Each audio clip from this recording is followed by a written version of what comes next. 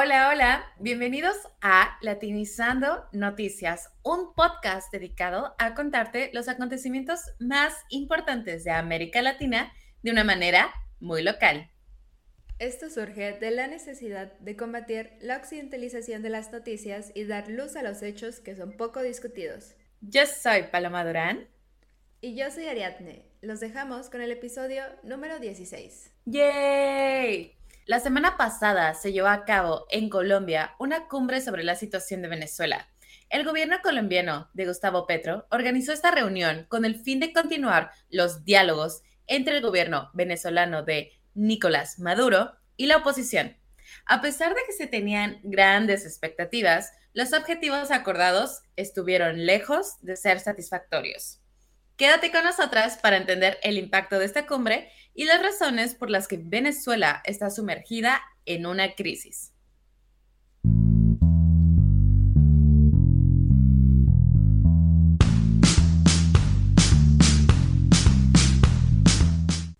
Vamos a comenzar con ¿qué ha pasado? El 25 de abril se llevó a cabo la Conferencia Internacional sobre el Proceso Político en Venezuela, impulsado, como ya lo dijimos, por el gobierno de Gustavo Petro en Bogotá, Colombia.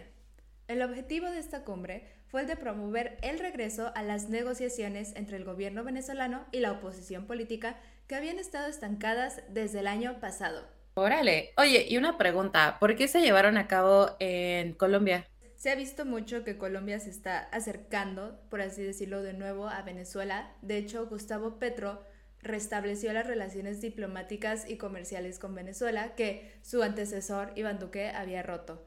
Y algunos expertos dicen que esto se puede deber a que tiene un interés de colocarse como un líder en la región.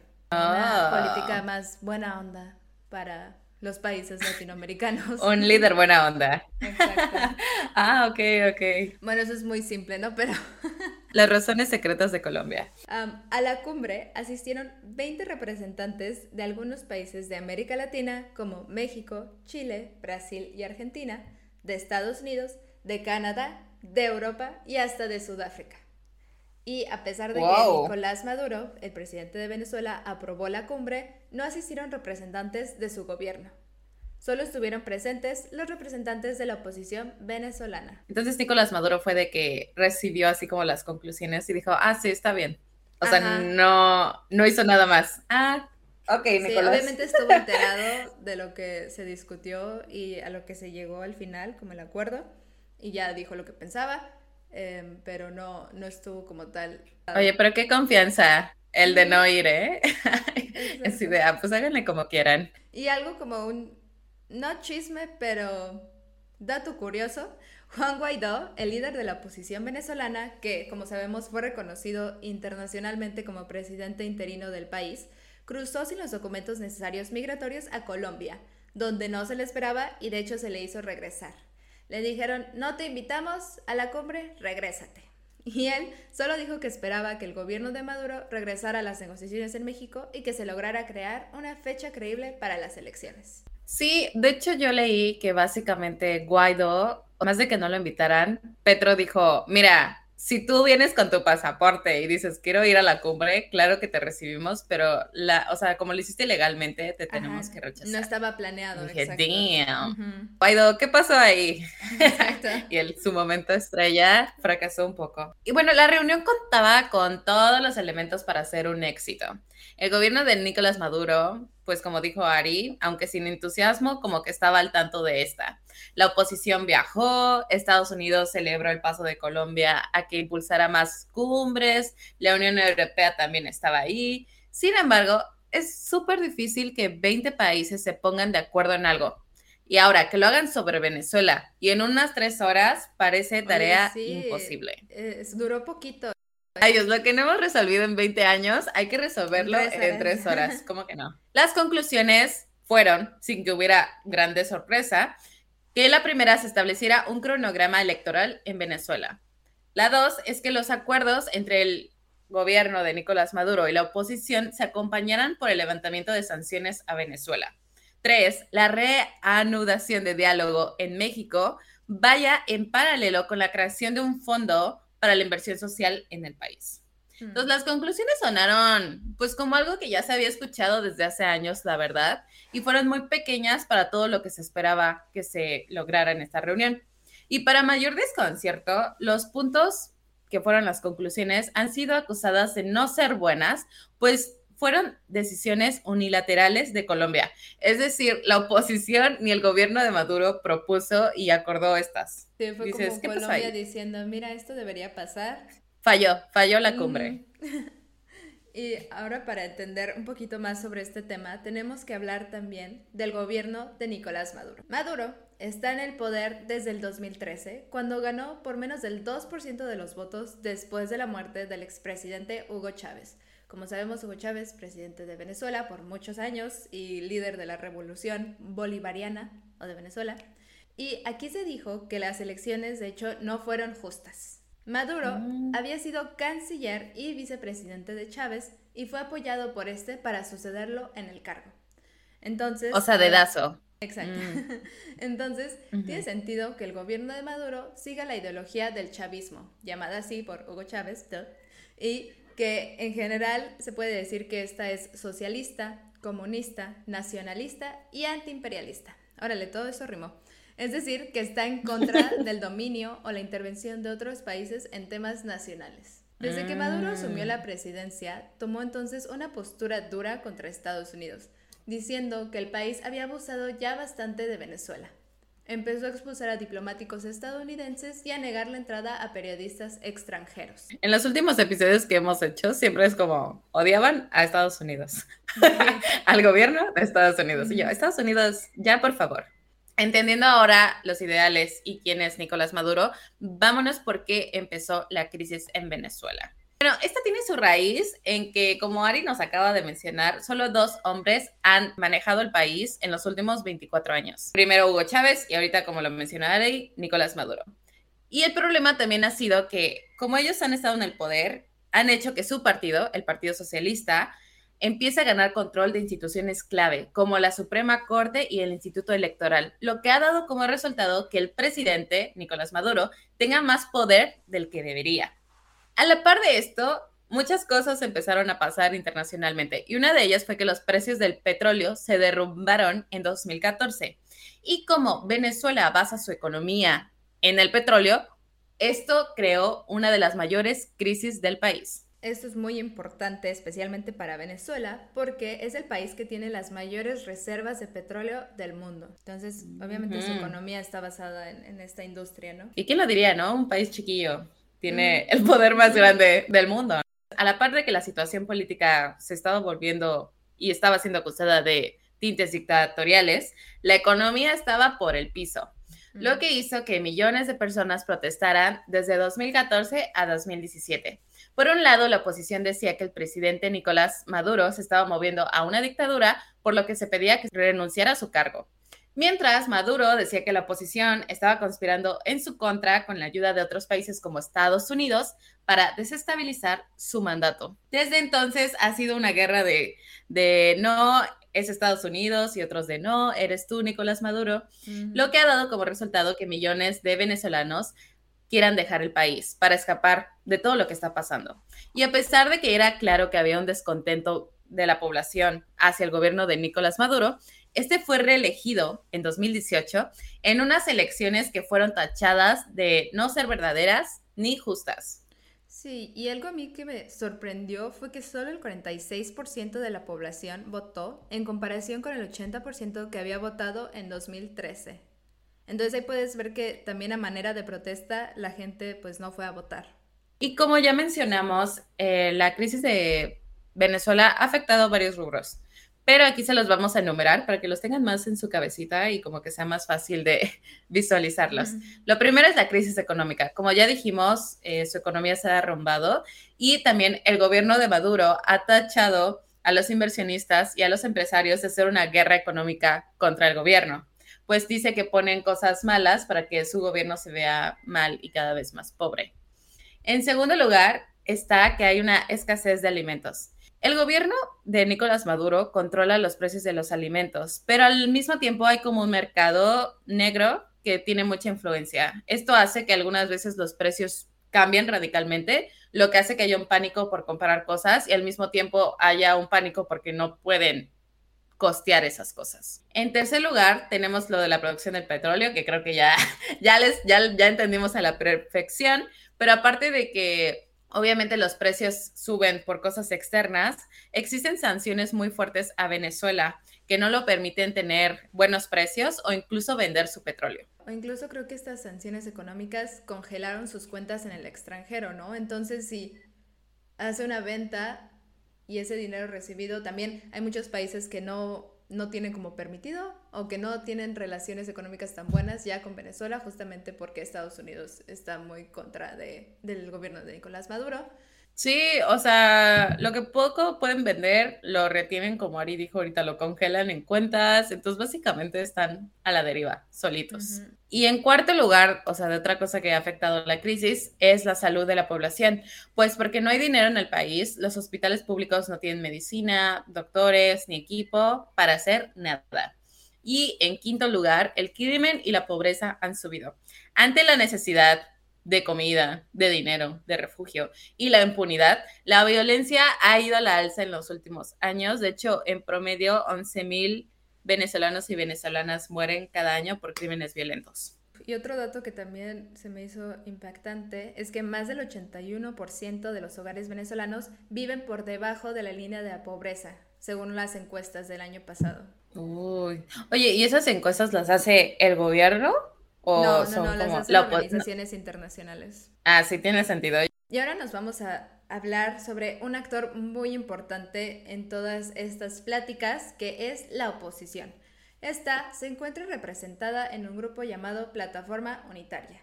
Y aquí es importante mencionar que hay varias fracciones dentro de este grupo y que no todas buscan lo mismo, es decir, tienen otras agendas. De hecho, ha habido reportes de que el grupo está fragmentado, pues no se pueden organizar o poner de acuerdo en temas claves, y eso es lo que lo hace más débil frente al gobierno de Maduro. Un ejemplo de su falta de coordinación, muchos periódicos han dicho, es la llegada de Guaidó sin aviso a Colombia. Y de hecho, este próximo 22 de octubre van a haber elecciones primarias para ver quién va a postularse contra Maduro en el 2024. Sí, y creo que está, no triste, pero sí se ve que ahorita hay como una desorganización entre la oposición, Ajá. ¿no? Como que no saben quién va a liderar. Pero hace unos años sí veíamos a Guaidó como uno de los líderes más fuertes. Chance no líderes, pero como la cara que representaba la oposición, ¿sabes? Y era Sí. como reconocido mundialmente, o sea, era aplaudido, y ahorita sí vemos que se les fue como ese momento de, no de popularidad, pero como ese momento en de que pudieron haber Donde estaban aprovechado más, que la organizados, oposición, exacto. ajá, sí, que la oposición estaba más fuerte. En 2019 se empezó a ver un cambio por parte de Maduro, como que dijo, esto está muy fuerte, hay que darle algo al pueblo. Por lo tanto, empezó a relajar algunas políticas económicas duras que venían desde la época de Chávez. Como resultado, la escasez de alimentos, de medicamentos empezó a mejorar y con ello también la economía empezó a crecer. Sin embargo, hay que ser claros, la pobreza extrema se ha mantenido en cantidades muy grandes. Asimismo, como un problema de lo que ha pasado de la oposición es que en diciembre de 2022, es decir, hace unos mesecitos, la oposición se desilusionó mucho con Juan Guaidó, que es el que le decíamos que era la cara de la oposición, pues decían que él fracasó en tomar el control de instituciones claves, por lo que ya no se le apoya y se ha decidido que se debería de disolver su gobierno interino. La oposición dice que todavía quiere derrotar a Maduro, pero se han dado cuenta que Guaidó no es un rival lo suficientemente fuerte. A pesar de que existe un drama interno dentro de la oposición, las negociaciones con el gobierno de Venezuela han avanzado, pero a veces no. Entonces es como un ciclo de por meses sí, por meses no. Y a pesar de que el panorama es como incierto, la oposición sí espera que en 2024 hayan elecciones presidenciales en Venezuela que realmente sean justas. En estas, la oposición planea juntarse y tener un único candidato que pueda hacer una competencia fuerte a Maduro. Ahora, antes de terminar, vamos a hablar un poco sobre las pláticas anteriores para resolver esta crisis política, social y económica que el país enfrenta. Y bueno, en 2019 comenzaron las pláticas entre el gobierno y la oposición, mediadas por Noruega y con sede en México. Pero fueron suspendidas en octubre del 2021 porque la delegación del gobierno venezolano canceló su asistencia a manera de protesta por la extradición a Estados Unidos del empresario colombiano Alex Saab, que era un enviado diplomático de Venezuela. Y a él lo detuvieron por cargos de lavado de dinero y corrupción. Y esto el gobierno de Maduro lo vio como una agresión y obviamente ha pedido que lo liberen, pero pues no se ha logrado. Y se detuvieron las pláticas desde ese entonces.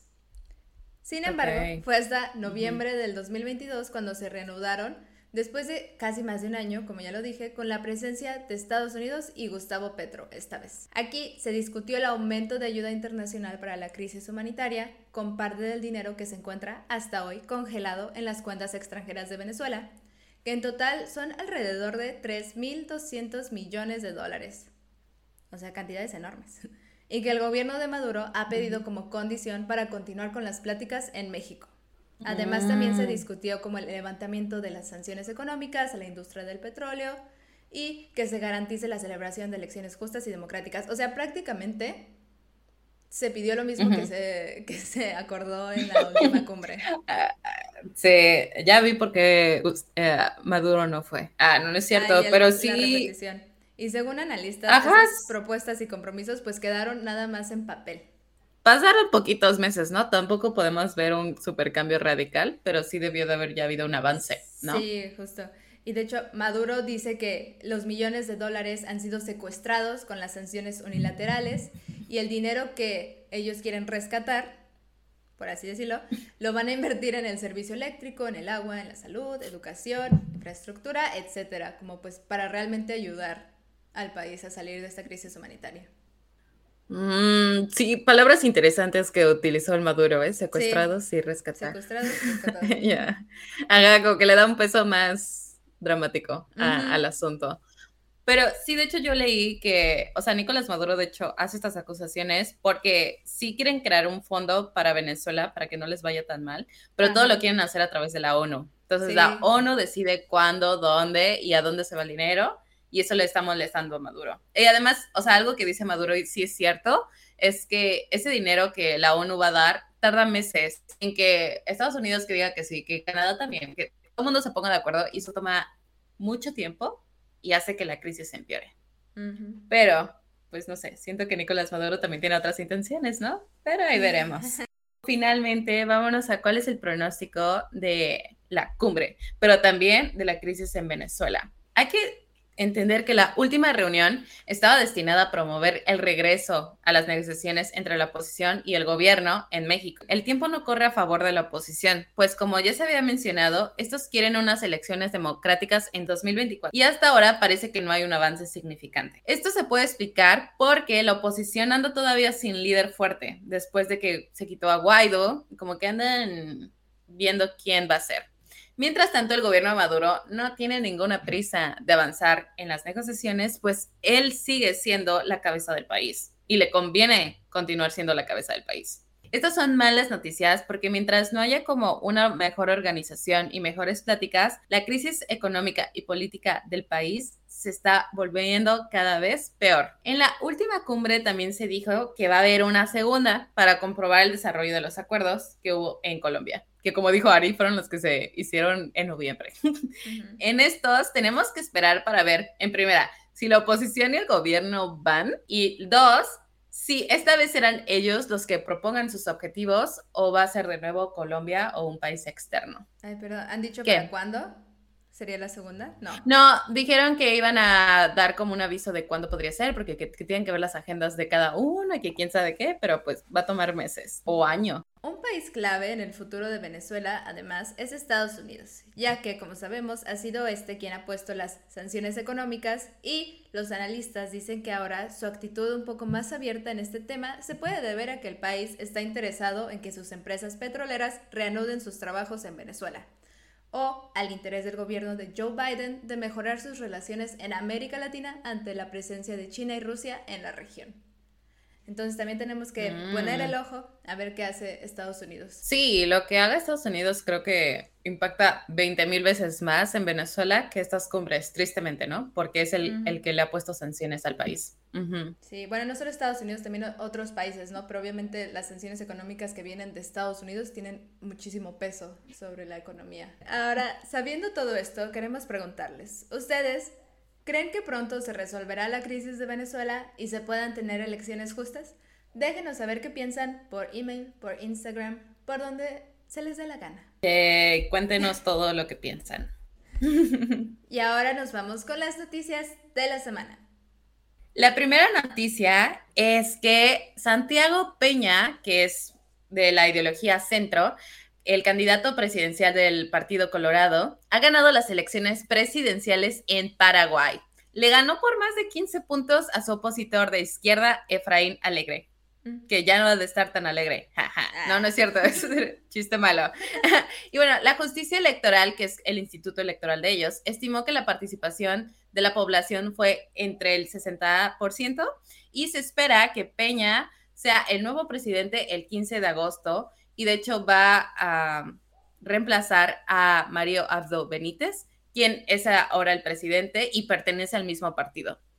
Y creo que va a valer totalmente la pena que hagamos un episodio acerca del nuevo presidente. La segunda noticia de la semana es sobre Perú.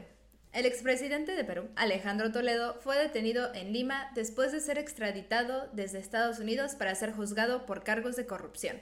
Según las acusaciones, Toledo aceptó sobornos en millones de dólares de la constructora brasileña Odebrecht. Es uno de los 5 expresidentes peruanos que han sido investigados y enjuiciados por acusaciones de corrupción y otros delitos. Ya déjense de meter con las petroleras brasileñas. Hay muchos expresidentes, de la región que tienen un buen de lazos con esta constructora, que como sabemos ha sido una de las investigaciones más grandes sobre corrupción. Y como tercera noticia, tenemos que el presidente colombiano, Gustavo Petro, ha pedido la renuncia de todos sus ministros para hacer cambios en su gabinete. Esta medida se dio a conocer después de que en la Cámara de Representantes se levantara una sesión sobre el debate de la reforma de salud que busca hacerla universal para que todos, los pobres, los ricos, los de la clase media puedan acceder a ella. Y básicamente se canceló la sesión porque no había el número suficiente de diputados para votar. Eso le enojó mucho a Gustavo Petro y por ello decidió que era importante reemplazar a sus ministros. Al final se reemplazaron 7. Petro ha dicho que no fue en contra de la oposición, de hecho, él también quitó a gente de su propio partido y ha dicho que el nuevo gabinete ayudará a consolidar el programa del gobierno, que es básicamente ayudar a todas las comunidades de todo el país. Oye, entonces tiene mano dura, ¿no? Como dijo, no puede ser posible que no se reunió el número suficiente de personas para votar. Adiós. Ajá. Muy estricto. Sí, y de hecho, él es el que se enoja si no vas, exactamente. Pero muchos dicen que este es un momento importante para ver si avanza su política, porque también se podría ver como que está quitando la oposición, ¿saben? Entonces hay que ver cómo esto impacta en un futuro para ver si la población lo ve como algo bueno o lo ve como algo malo. De ahí va a depender todo. Eso ha sido todo por hoy. Muchísimas gracias por escucharnos. Si les gustó este episodio, no se olviden de darnos like y compartir nuestro contenido. Si tienen algún comentario, recomendación, queja, no duden en contactarnos a través de Instagram en @latinizandonoticias o nos pueden hablar por nuestro Gmail, latinizando.noticias@gmail.com. Espérame. Lo traté de aguantar por un ratito. Y gracias. Y a mí me pueden encontrar como mpalomadb. Ayúdenos a seguir creando. No se olviden que nuestras fuentes, en su mayoría independientes, están en la descripción del episodio y que tenemos más contenido en Instagram para que lo chequen. Y lo más importante es que no se te olvide, latinízate.